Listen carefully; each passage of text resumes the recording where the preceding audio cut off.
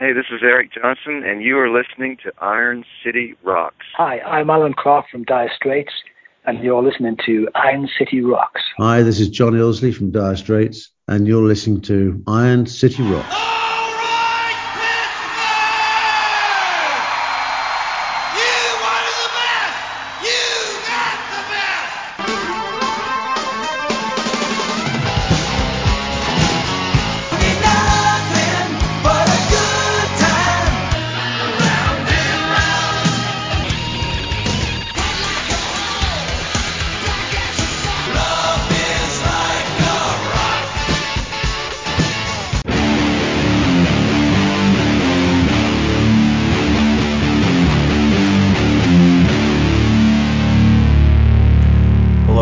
Episode 482 of the Iron City Rocks podcast.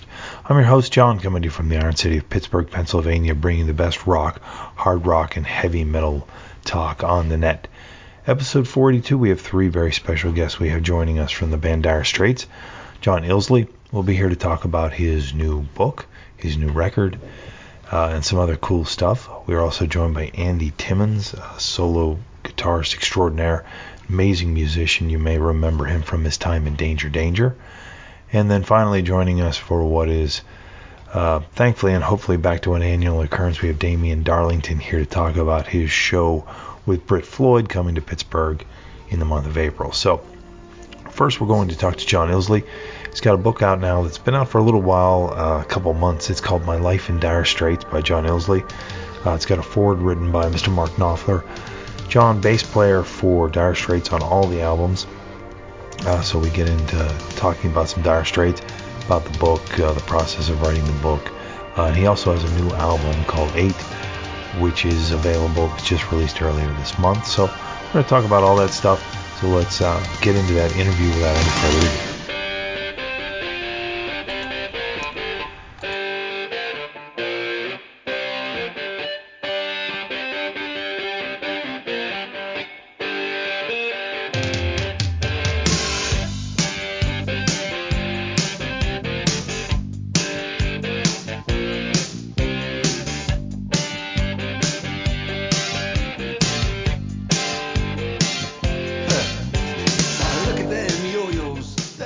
Welcome from Dire Straits. We have on the line John Ilsley. How are you doing this morning?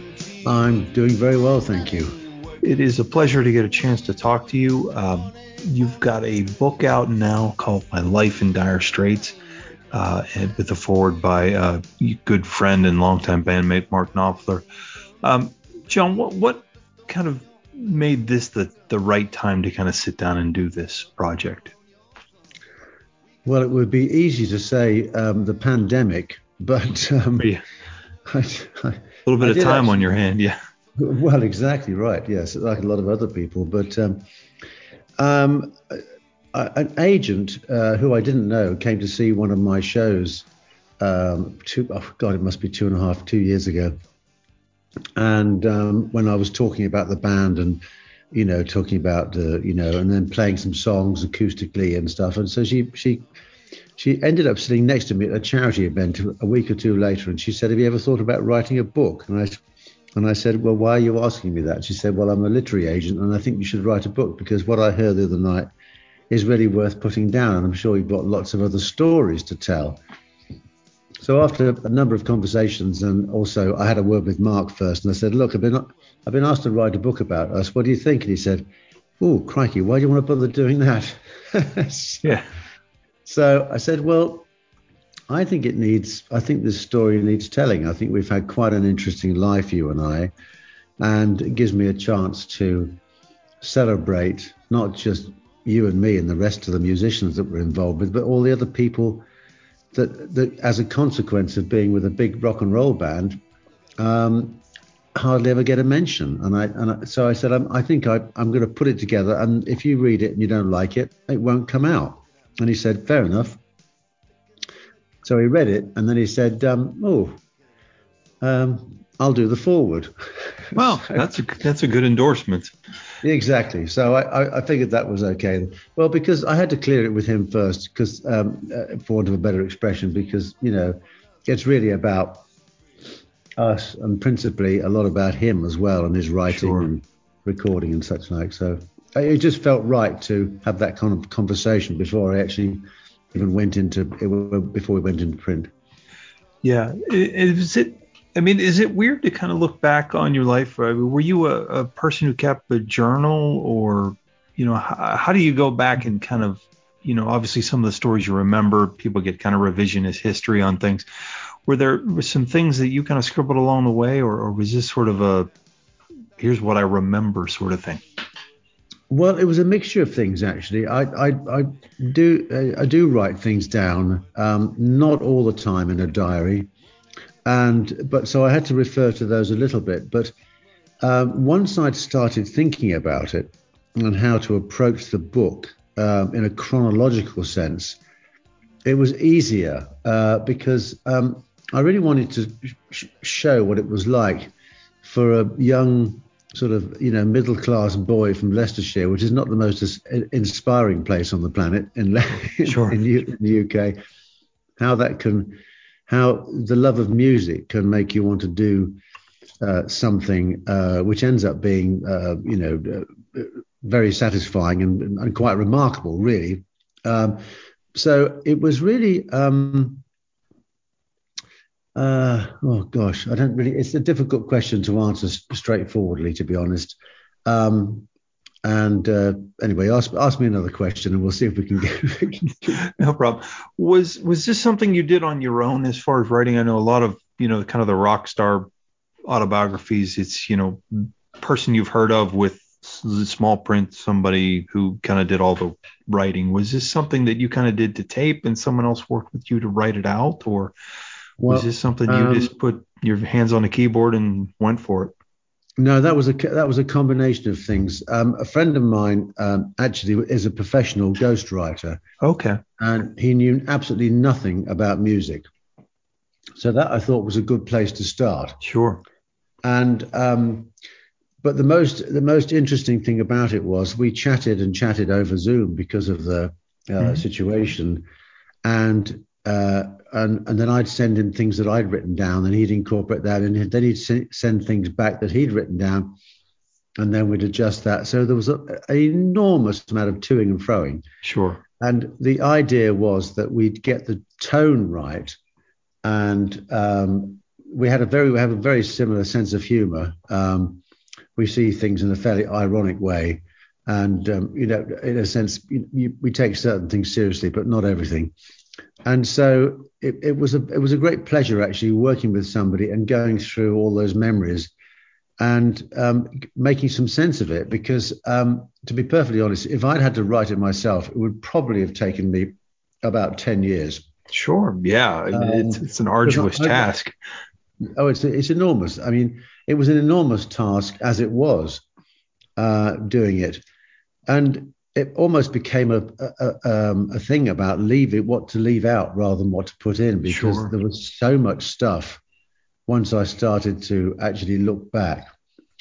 And I did really enjoy the sort of rather cathartic sort of element of this.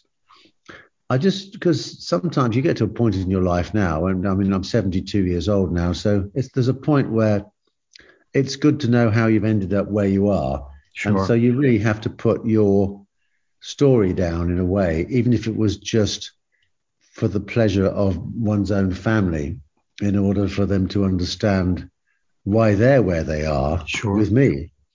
Yeah. Yeah. It's a very beautiful sentiment to think about that, when you get to this point in your career and you've done so much. And some of it obviously was probably quite a whirlwind, for this to be sort of an encapsulation of your life.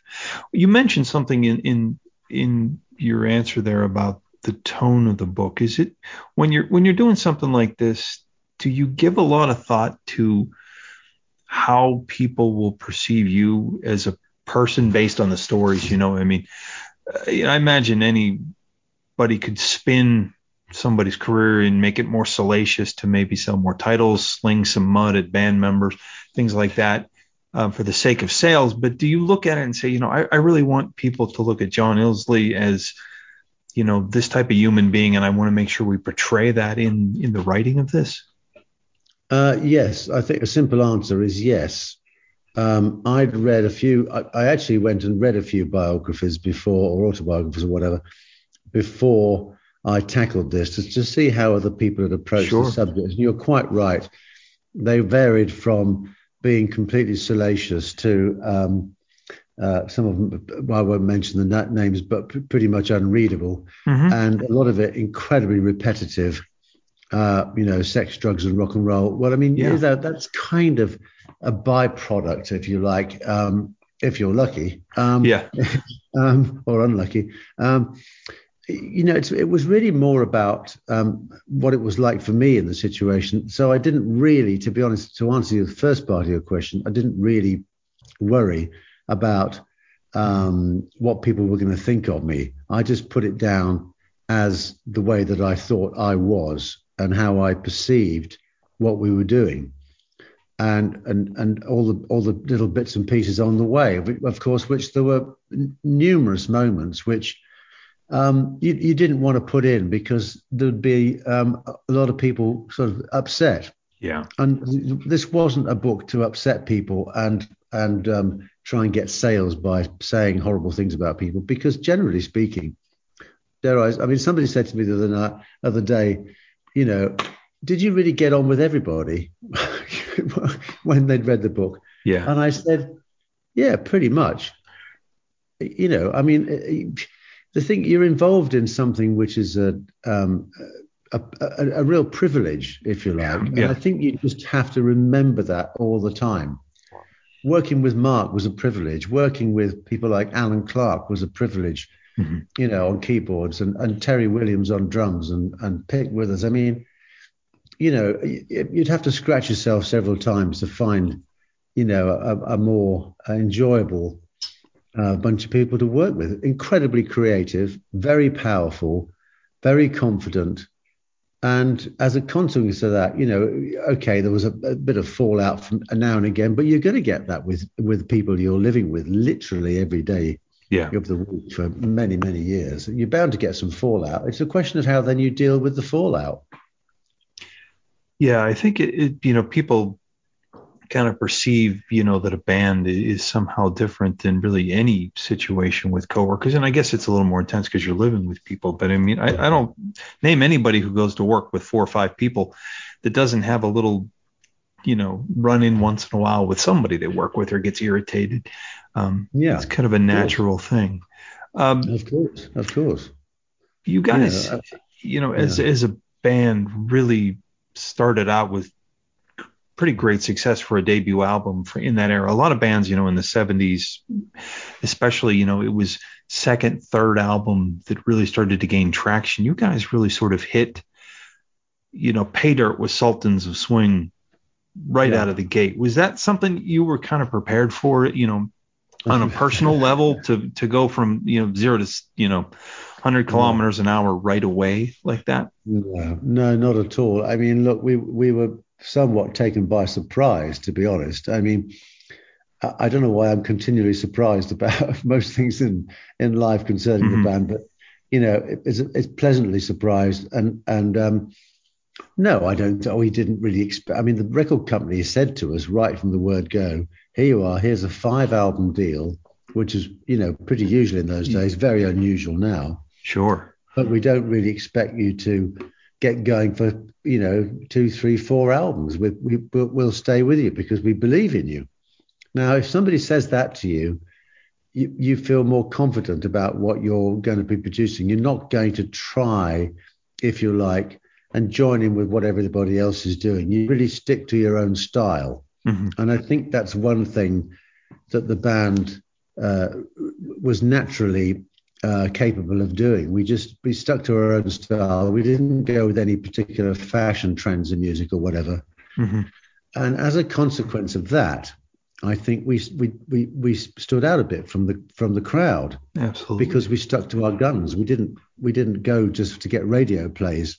The fact that it got on the radio surprised us again. I mean, we would, for this particular point in time, we were living in a council flat in South London, on literally no money and just trying to get a gig whenever we could. And then suddenly, this DJ that I knew vaguely put the put the song on his radio show, and all hell broke loose. Yeah, and it did, and it's amazing to look. I mean, had you guys not made Brothers in Arms, you still would have had a tremendous amount of platinum gold records worldwide, really. I mean, that it's something, it's very neat to see, because, when you look at the performance of the debut album, it wasn't just, you'll see this a lot where an album will do great in the UK or it'll do great in Germany, but, you had great numbers really worldwide, and really kept it going. But when Brothers in Arms kind of exploded, and really, at least in the United States, that was the impression. You guys, we had heard you on kind of classic rock radio with, Industrial Disease and some things like that.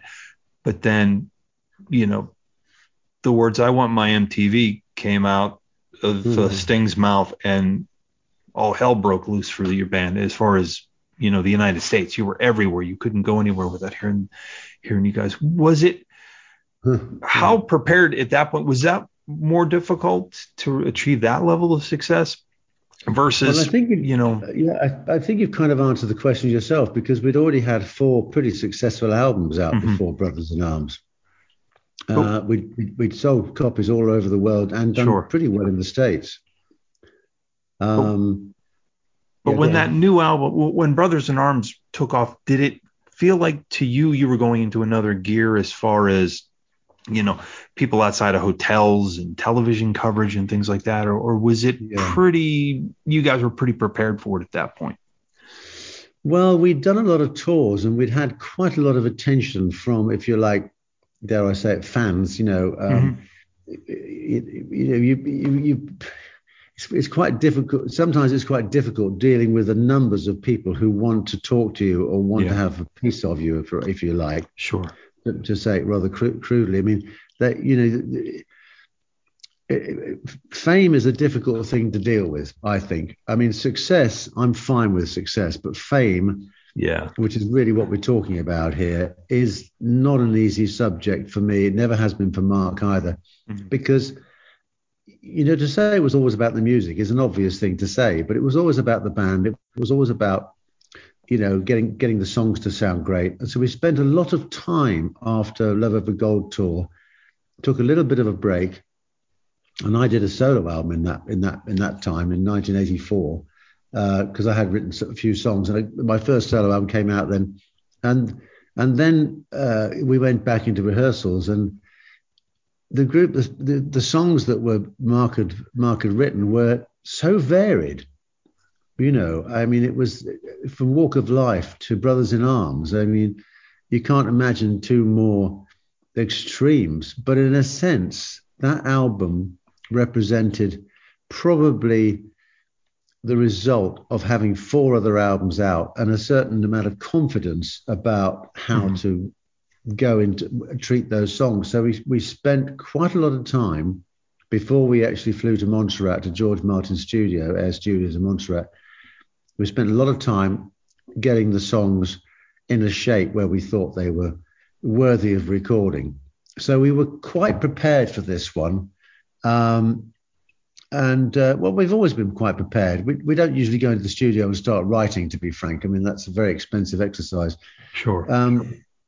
But I think we were kind of ready for the success. But I said, even then, look, who knows why certain albums, sort of like Rumors, why that, why Private Dancer by Tina Turner, why the Eagles, Hotel, there's sort of, Pink Floyd, Dark Side. I mean, how do you just don't know. You're just making another record, really. And suddenly it captures people's imagination. But the thing I think to remember is that this was the birth of the CD. The digital revolution started then. MTV had spread outside of the States. So that was a big thing. Combination of factors, certain songs on the album captured people's imagination. And I mean, there was a few songs on there, I think, which will stand the test of time. I mean, it's a fact. It's like a painting. If you paint a good picture, people will be looking at it for a long time. And if you write a good song, people will listen to it for a long time. Yeah, and I have to say that going back and in preparation for this discussion, going through that album a few times, I think what stands out, Money for Nothing and Walk of Life, I think are kind of ingrained in people's heads, just to the repetition of hearing it so much. But, some of the songs, like just so romantic, so far away, that song is in it had to be, did you have a sense that this one might do a little better, or is it, like you said, just another album? Well, I knew that we were working on something which was, I think, pretty special. I mean, I have to say, the quantity of people who bought the thing surprised me, but I knew we had a good album, and I knew it was a good follow-up to Love Over Gold. Right. And yeah, so I was quite confident about it, and the recording process had gone pretty well up until the time in Montserrat when the digital machine that we first one I think people recorded on decided to lose half the drum tracks. Ugh, yikes! Yeah, that was quite a moment, and that was after 6 moment recording. Yeah.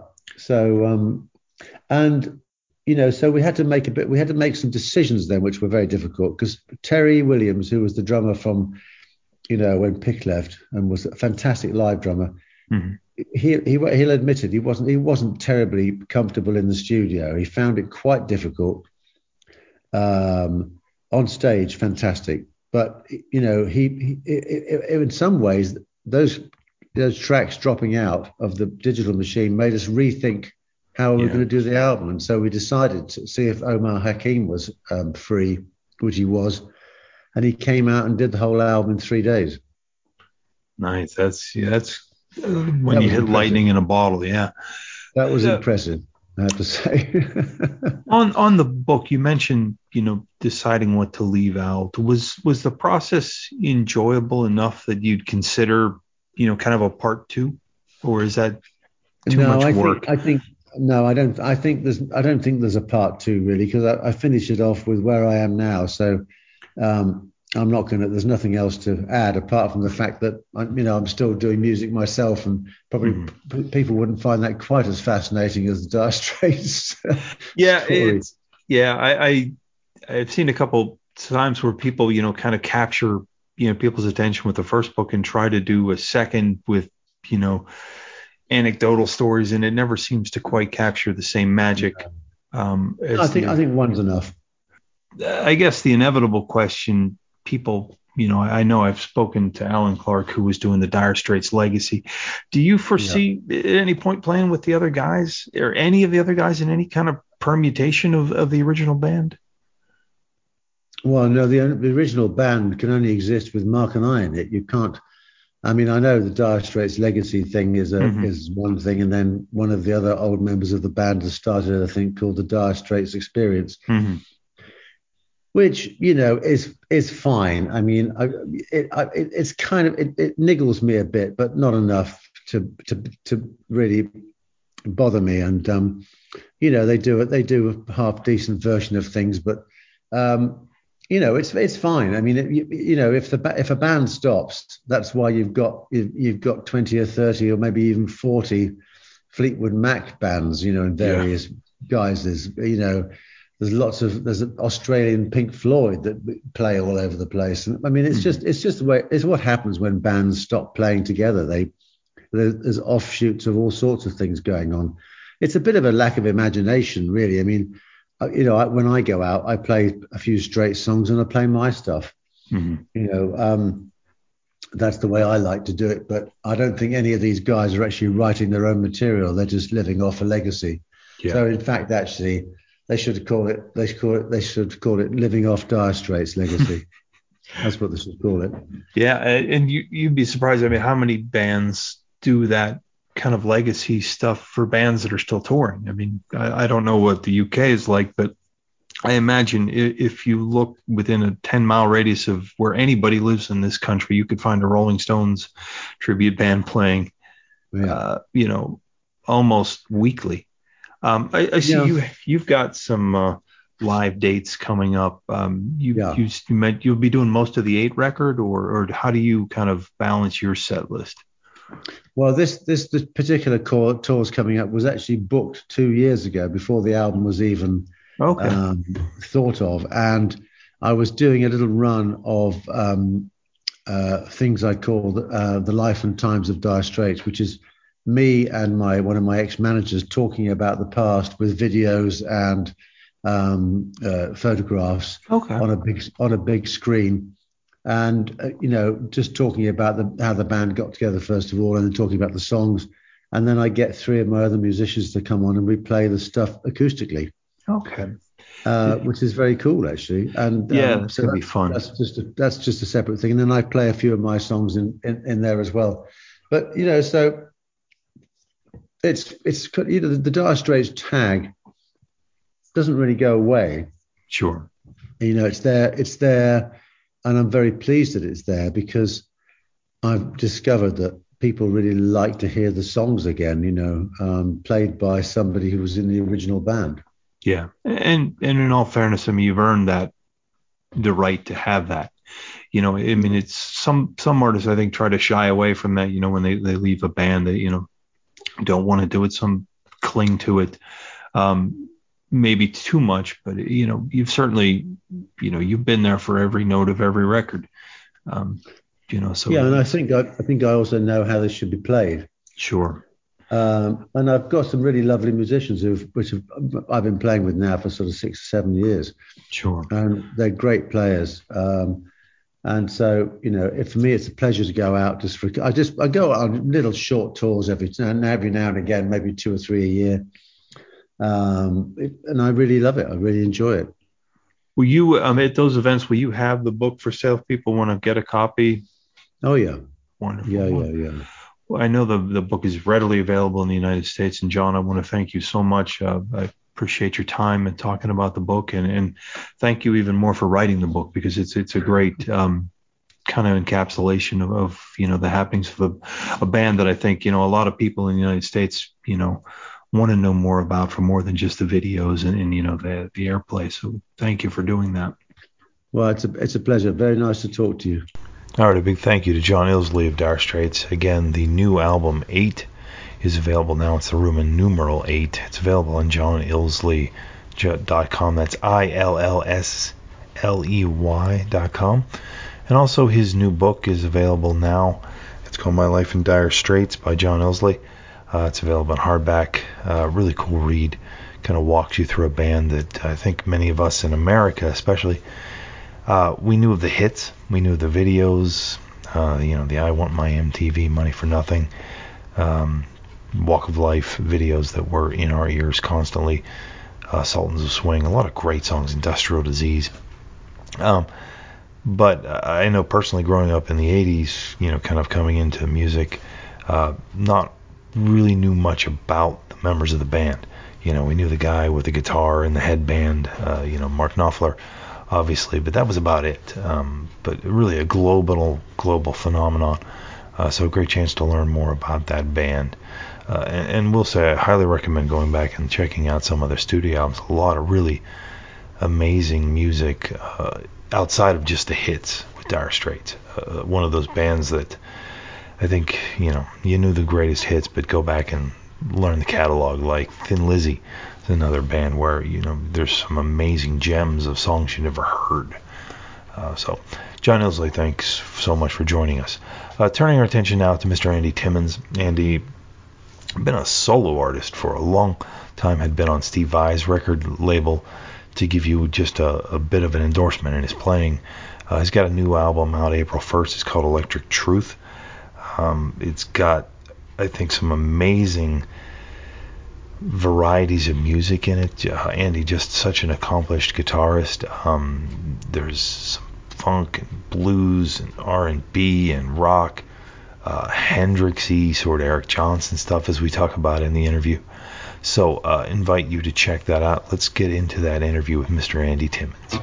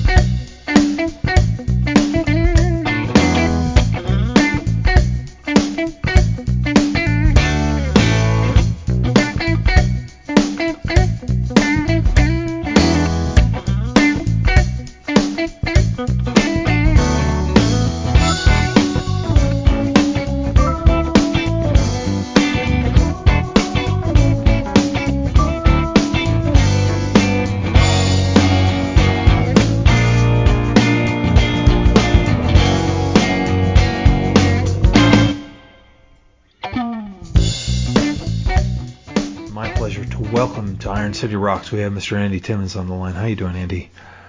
Hey, John, I'm doing great, man. Doing okay. Hope you're good up there in Pittsburgh. Yeah, awesome to get a chance to talk to you. You are going to be releasing an album here in what seemed like a long time ago when I first heard about it, but April is coming up very quickly. It seems like this year's flying. It's flying by already, isn't it? Yeah. I'm sure you're probably chomping at the bit to get this out. Electric Truth. Can you talk a little bit about, what's kind of different from your perspective on this album? Yeah, it was basically the fun for me was that I did it with Josh Smith at the helm, and Josh is a really great guitar player friend of mine, who I met just by I'd been seeing his videos on YouTube and just really became a fan of his playing, and through a mutual friend got his number and just called him up just to say, hey man, I really dig what you're doing, and ended up establishing a friendship. And he had just finished a recording studio out in LA, and he just invited me, hey man, come out and record. I'm like, all right, that sounds like a great idea. This is one of those things where you meet a lot of people along the way that might say, hey, Sure, let's get together, but this really felt like a great opportunity. And so we kind of talked about it, and we decided that I would just come out as the artist, and he and I would write some tunes together, and I would write some songs. But I really wanted him to produce and to kind of put the band together, so it wouldn't be another Andy Timmons Band record. It would be just something of a different flavor, being more influenced by his kind of. Every time I saw him playing live, I really loved the sound of his band. I loved the basic direction he was in. So I wanted a little bit of flavor in that for a record of mine, and so luckily he agreed, and that's what I really enjoy about it, is that it's a little funkier and bluesier than my normal approach, and the band that he picked, which is just incredible rhythm section that he uses a lot on his own records. Lamar Carter on drums, Travis Carlton on bass, and Darren Johnson on keyboards. Just made it so easy to come in and put the songs together. We recorded basically the band stuff in 2 days. And then I hung around for this. This happened, I should say, this happened at the beginning of 2020. Because I was going to be out there in Anaheim for the NAMM show, an annual music convention in January of every month. I said, well, I'll come out a few days early. That's what we agreed to do. And then I was going to come back in March to finish whatever needed to be finishing up. And of course, nobody went anywhere in March of 2020. That's when everything kind of shut down. So therefore, that's why you're just now hearing it in April of 22. So yeah, it's been kind of sitting for a while. So I'm really anxious to get it out there, just because it's a fun record for me, just because it's a little bit of different flavor. Did you have a lot of the songs, kind of sketched out, or do you kind of just improvise? What you're playing, you have some chord ideas in mind, some changes to play over, and you just kind of go where the inspiration takes you? I mean, yeah, every record and every song could be kind of different. In this way, I might have had some songs slightly demoed where I would have at least done a rough recording so the band had an idea of what I wanted. But some songs were just purely, here's my guitar riff, what do you hear? And we would work on the arrangements together, and Josh was real good about that. So yeah, there were some things, a couple things I'd written that were already kind of in the works. But then when the idea of working with Josh came about, that's when I wrote the main part of EWF, because I was thinking about him. He plays the Telecaster a lot, so I love the sound of that guitar. So I wrote a couple tunes with that sound in mind, and that kind of brought out different flavors too. Anytime you pick up a different guitar, it's going to have something in it that's going to inspire you to play something different. And then, but again, playing, getting in the studio with such a great band, it really makes things so easy when you can trust their instincts to just let them do what they do naturally, and it's going to be better than anything you could think of. Yeah. Any intimidation? I mean, I look at the people that the band played with. I mean, Darren's name kind of jumps off the page. I was actually just watching on PBS over the weekend a documentary on Miles Davis, and Darren spent the latter part of Miles' career. Did you ever see a world? I mean, it's kind of funny to think about it. The guitarist of Danger goes on to work with a guy from Miles Davis. You don't see that scenario playing out. I mean, any intimidation with working some of these? These guys are kind of heavyweights. They're heavyweights, but I've played with Robin Ford and Mike Stern, who are also in Miles' band. Yeah. So to be honest, at the time that I joined Danger, that same time I was offered the gig in Tower of Power. Okay. So I was already down that path. When I got the call from Danger, I would have preferred a call from Miles. Yeah. Musically, I knew that's where I was headed. Yeah. And again, I'm not comparing myself to any of those guys. I'm just saying that, yeah, if anybody only knows me from Danger Danger, they'd be surprised what I'd done before that. As Absolutely. far as the kind of the versatility and the education. I went to University of Miami for a couple of years, and just some of the greatest players on the planet when I was down there, and just really inspiring. I was a solid rock player by then, but I was, from the age of 16, I was learning jazz and heavily into it. And that all influences the rock playing, that even though when I'm playing straight ahead rock, it's going to have a different flavor to it because of that influence of all the great jazz musicians that have come before us. Yeah. So, but there's always, and Travis Carlton, Larry's son, Yeah. he plays with Larry Carlton. And having a great guitar player as my producer was also, it's like, that guy can kick my ass at any second here, I love being in those situations. It's always good to have any kind of, extra bar to rise to, right? Absolutely. I spent so many years with Steve Lukather, and here's a guy that had played with everybody from Townsend and Beck and Steve Lukather, who's probably my biggest influence. So it's anytime you can be in a room with somebody that knows what's up, it's good for you because it's a great pressure to have, Yeah, it is. I mean, even when you listen to your playing, one of the things I love about it is that you can tell you really put the melodies of the song first. I don't want to necessarily put it in the same genre of Miles Davis, but when I listen to your approach to your phrasing and things, it reminds me of where he's going, where you're not just showing off. We know you have the chops to blow out notes and do that kind of, and there are guitar players that do that, that it's just a million miles an hour. But sometimes some of these songs on this album, they're slower songs that you really have a chance to shine with the melody, like When Words Fail. Thank you, man. It's thank you. I as I've gone through my career, it always seems like the ballads are the ones that I really I feel the most from. I love playing high energy stuff. I love playing the funky stuff.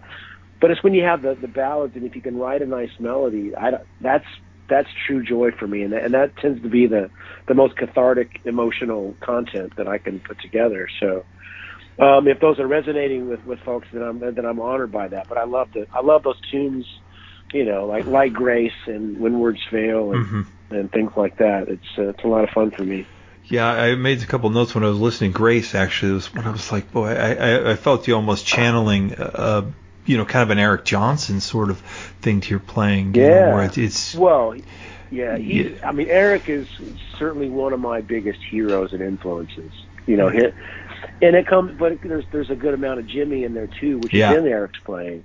Yeah. And I, in fact, that tune I actually wrote. That's one song I had laying around that I hadn't recorded with my own band yet when I hooked up with Josh. But I'd gone to see one of those. In fact, Eric was there.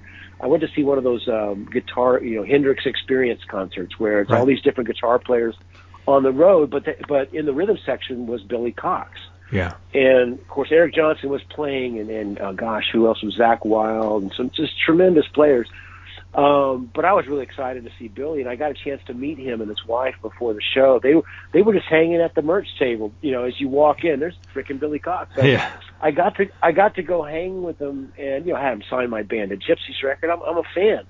But the longer I talked to him, then I really started chatting with his wife, Brenda, and they were just the sweetest people. And in the conversation, it came up that they've been married like over 50 years. That's now that I'm married 25, I always love to ask older married couples, like, well, what's the secret? What makes it work for you guys? And she looked at me and gave me this sly look and just said, Grace. And so I knew exactly what she meant without saying anything else, right? Yeah. And so I went home, and with that feeling in mind, obviously Jimmy on my mind, and having met Billy and Brenda, that song kind of just came out that night.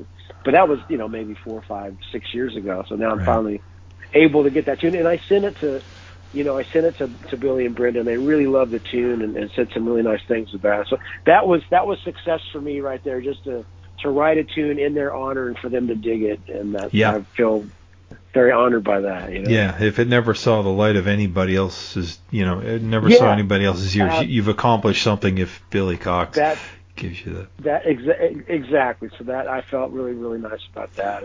And they could be sweet. Could be sweeter people. I really, really enjoyed getting to hang with them, and I hope I get to hang with them again. You know. Yeah.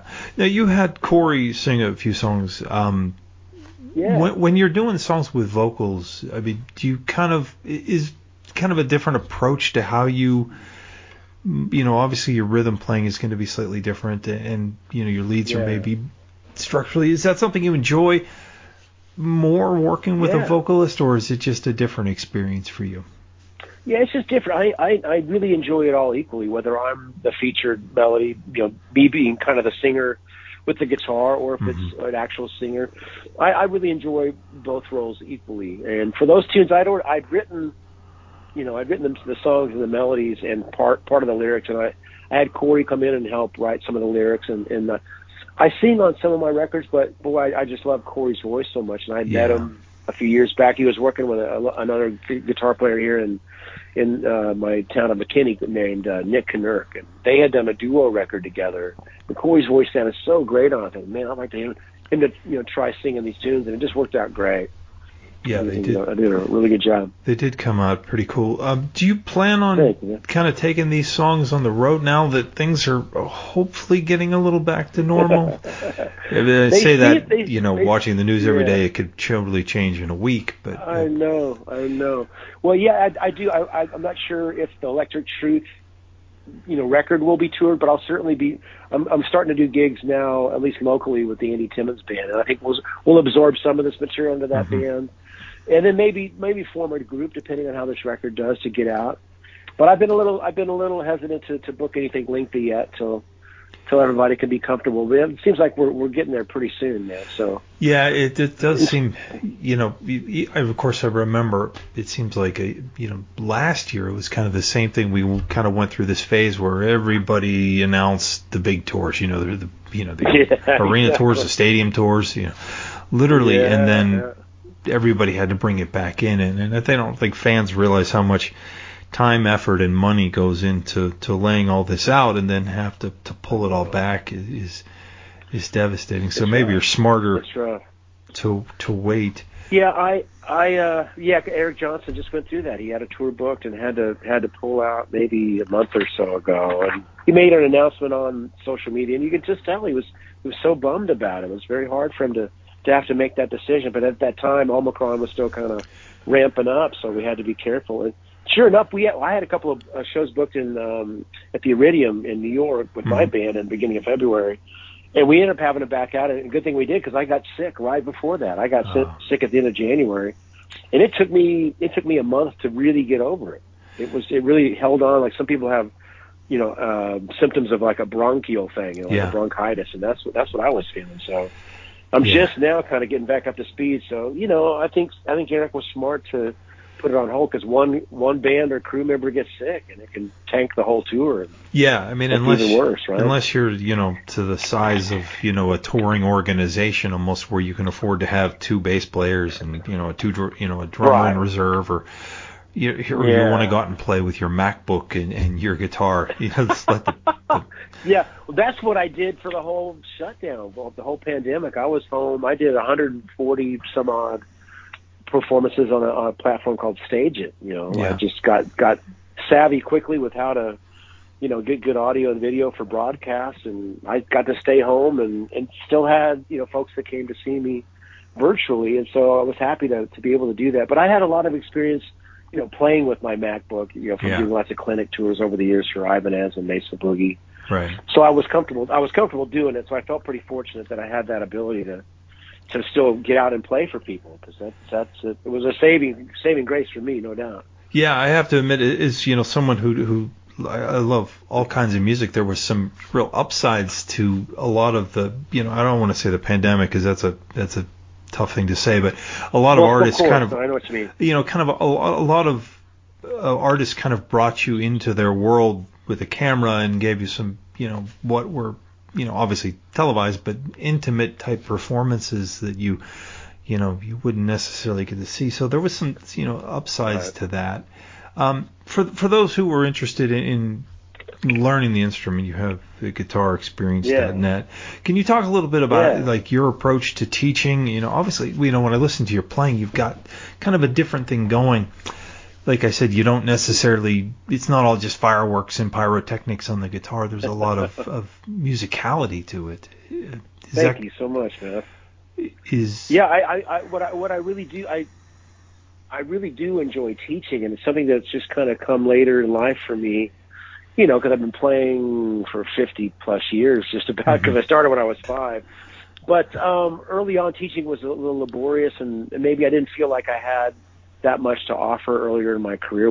I probably did, but over the years, I started, when I got asked to give a lesson or something, I started finding that I really did enjoy, getting a chance to kind of break down how I play. There's some of these things that I've just been doing naturally for so many years, but to then have the ability to communicate those things. So I started doing some lessons for a company called TrueFire that does really great, lesson content for a subscription site. And as I was doing it, I said, man, I could do this on my own. And so I've been going through my entire catalog, and I put up a new song every month, Song of the Month. And in fact, the Song of the Month this month is EWF, the first single from Electric Truth. So I break down, the gear that I use, the techniques of recording. And I have a guy, I play it on camera so people can see how I'm playing it. A friend of mine in Sao Paulo transcribes everything, so then everything's written out. But then I'll spend another 90 minutes on camera going through the entire song and showing every note, every part, and then kind of explaining how it is, why it is, and how to do it. So, but it's been a lot of fun for me. And I learned from myself that, some of these things I'll have to break down and explain. I can see, well, that's a nugget of an idea that I could extrapolate to a much higher degree. And that's what we're all dealing with as musicians. If you're interested in evolving and continuing to grow, that's the key, is just finding these little nuggets along the way. So people can either learn my entire song if they're inclined, or they can just figure out and look at one little element of it, and that could be enough to open new doors and help their playing grow in a really big way. Does it help your playing grow? I mean, as you break this down, I mean, a lot of guys will play stuff and they'll record it and won't ever play it again, or maybe will, play a version of it live, but maybe not to the, you know what I mean? Yeah. Some people never play it the same way twice. Is it this level of breaking down of your own technique insightful for you? It's huge because, like you say, I'm having to go in and figure out what I did. There would have been some recordings where I might have had it planned out and worked it out, and those things might be easier to figure out. But if it's something that I was improvising or something I might have played 20, 30 years ago, it may take me a minute to figure out what the hell was I doing. And therefore, it introduces me to my younger self, and it's only natural that you're going to evolve and your playing is going to change. But to go back and revisit something might remind you of something. Oh, I like that. Yeah. I should pick that back up. So I'm constantly finding little bits, like I say, that I could use that idea, and I can see where this.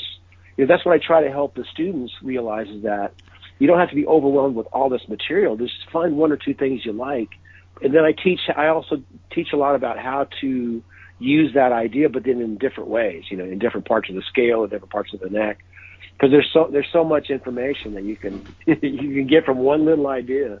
Yeah. So I'm teaching people, but also how to teach themselves. Yeah, I know from interviewing people who were doing, the 20th, 30th anniversary tours of some of their classic albums.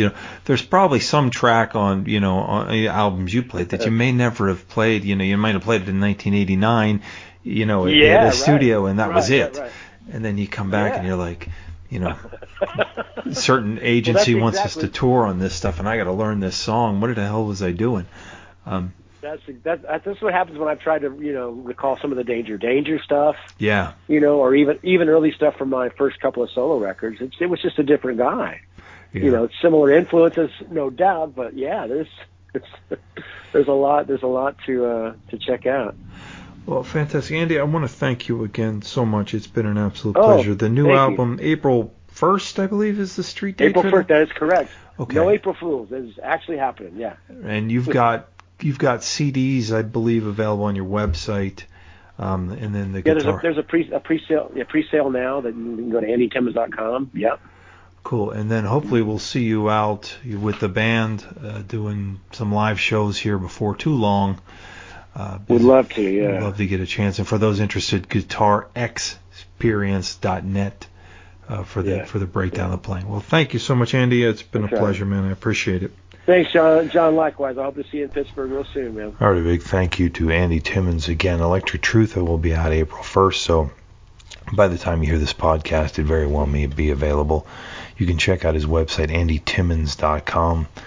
I invite you to check out really a lot of his material, unless you're familiar with it. I was really, really pleased to hear what I heard on this new album, and it made me really go back and enjoy some of the old stuff, so I invite you to check that out. We're going to turn now to an interview conducted recently.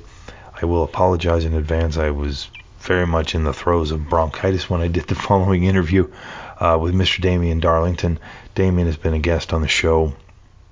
I can't honestly count how many times he and I have spoken. He is the musical director, the founder of Brit Floyd.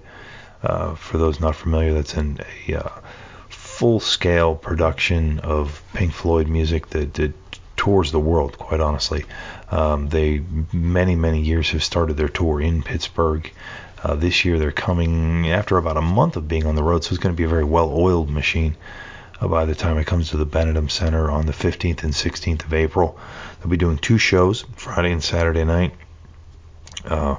As you hear my voice, I will tell you that it will be sold out, so if you want to go to either one of these shows, you should be on trustarts.org picking those tickets up soon if you want to see the show, because it's sold out. As I mentioned to Damian in the interview, I was kind of going back and doing some looking at Pink Floyd's touring history in Pittsburgh, and on the Metal album they had played the Syrian Mosque, which held about 3,400 or so, and they just did that one show.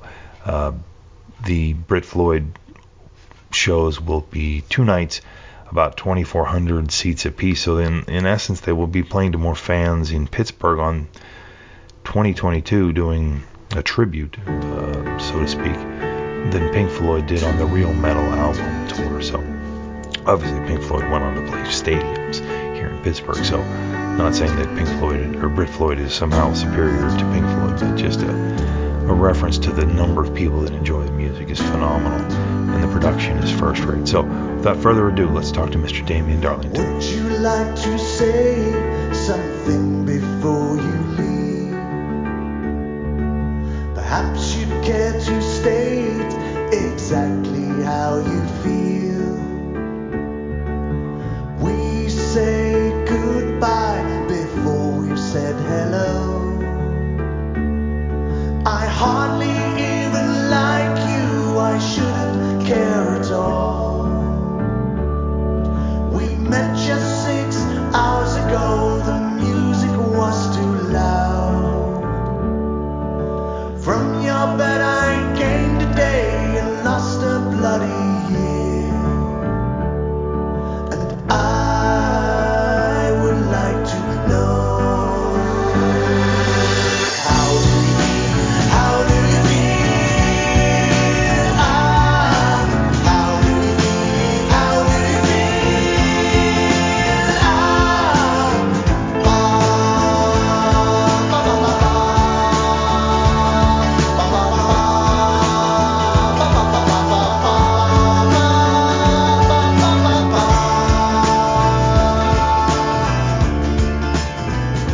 Pleasure to welcome back to Iron City Rocks. We have on the line from Brit Floyd, Damian Darlington. How you doing, Damian? Hello. It's good to be talking to you. Yeah, it's awesome to get a chance to talk to you. I know we were lucky enough in Pittsburgh to see the 2020 show before you kind of had to put the brakes on the tour, and then you've been through once since, and you know, kind of back. Is it kind of business as usual for you guys at this point, or are there still a lot of extra precautions you've got to put in? It's more back to being business as usual than it has been, but nonetheless there's still sort of things that we have to be a little bit careful of. There's still some testing going on, all that sort of stuff, and when it comes to meet and greets and things like that we do at the concerts, we have to do those in a bit of a different format still. So, but for the most part, thankfully, it's getting back to normal. Yeah, it's kind of nice, and I think a lot of people really have come to look forward to you guys coming in. Usually it's kind of March, but this year in April, so hopefully it won't snow when you get here. But can you talk a little bit about what you've done with the set this year? I know you guys kind of, you obviously have to play the quote hits, but what have you kind of mixed in for us this year? We still, we started off in 2020 with a set built around the track Echoes, a 20 plus minute sort of epic track, and although we got to do a little bit of touring last summer, it wasn't very much at all. So we took the decision that we would carry on sort of having that as the centerpiece of the set, but we've also changed a few, 2 or 3 songs as well, to make things a little different from what we were playing last summer, just for the month of touring that we managed to do last summer. So there's a few extra tracks come into the set list compared with what people would have seen 6 months ago or so. Is it difficult, obviously you guys doing the scale of tour you're doing with the amount of production, this isn't 6 guys doing a small club tribute. There's a lot of those kind of tributes that every city I'm sure has 1,000 Pink Floyd and Fleetwood Mac. From a business standpoint though, has it been tough to try to kind of balance, you obviously want to keep the musicians, keep the continuity, but you can't generate income because you're not able to get out on the road? I mean, obviously, it's been a difficult 2 years, for all of us, but particularly in, people in the entertainment industry. It's hit that sector pretty hard because you can't get out there and do a concert, you can't get out on the stage and in front of the public. And that's what you're about. That's what you do as a musician. And it's tough to sort of make ends meet otherwise. Sure. And we're very much a live band. That's what we are. We're playing the music of Pink Floyd. Yes, we have a little bit of merchandise, but the important thing is getting out there on stage and playing the music in front of an audience. So yeah, and it's obviously wonderful as I mentioned earlier that things are getting back to normal now. Yeah. You mentioned merchandise, and obviously, Pink Floyd probably sells more merch in any Walmart than most bands do on a full tour, and then so that makes it kind of tough. I did notice one thing, you're doing Metal from Echoes, and I remember seeing a brilliant performance of that on the 2020 show, and I was kind of doing a little bit of research, and I realized when Pink Floyd played in Pittsburgh on that, on the Metal tour, they played a building that's unfortunately no longer there that is about 3,700 seat capacity. And looking at this, you will actually play to more fans over the 2 nights in Pittsburgh than Pink Floyd did on that tour. So it speaks, I think, very much to the scope and the scale and the popularity of the music. Do you have a sense of why Pink Floyd's music endears so much? It's difficult to sort of put your finger on it precisely, but it does certainly seem to be the case that Pink Floyd music, compared with some other acts and artists of that vintage, it seems to endure more successfully, and there seems to be sort of new generations discovering it and coming along to our concerts as well, because obviously they can't experience a Pink Floyd concert. It's a long time since they've been able to experience a Pink Floyd concert. Yes, they can still go and see Roger Waters, and maybe David Gilmour will do another tour, but we're the next best thing, that these sort of new generations of Pink Floyd fans are going to get when it comes to experiencing Pink Floyd music live. Yeah, we've actually been blessed. Roger will be debuting his tour in the United States in Pittsburgh in July, and then we're actually getting a show with Nick Mason, which was postponed, but it's going to be making that up. So it's really, I think, an awesome year for fans of the band, and there's no shortage of people to come out to see your show, and it's it's really a nice tribute, and you guys do it on such a amazing scale.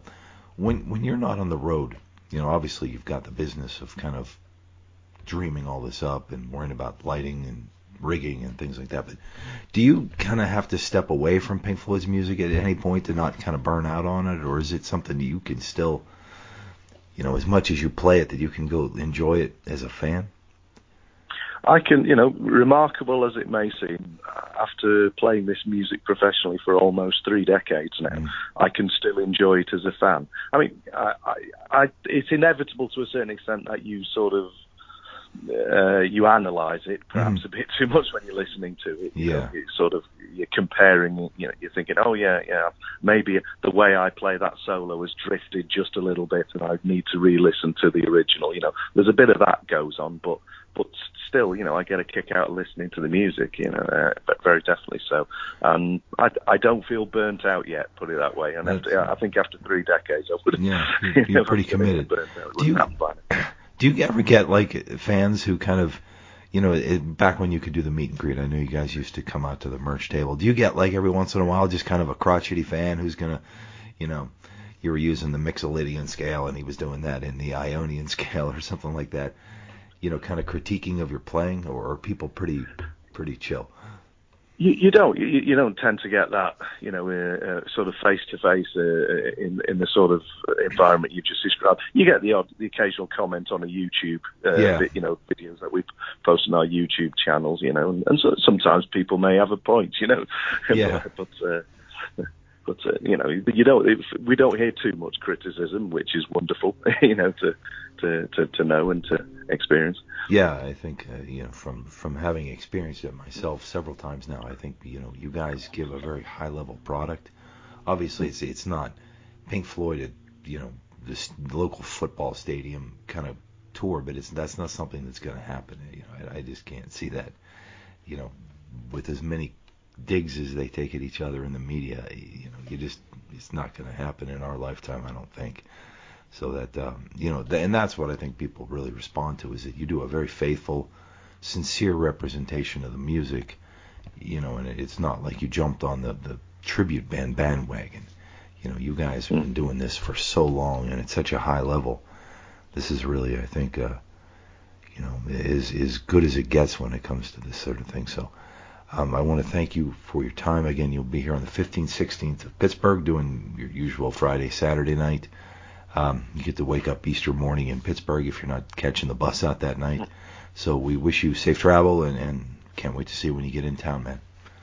Well, really looking forward to coming back to Pittsburgh. It's a bit of a home from home for us. We very often we start the tour in Pittsburgh and do our sort of pre-production there. So it's a great place to be.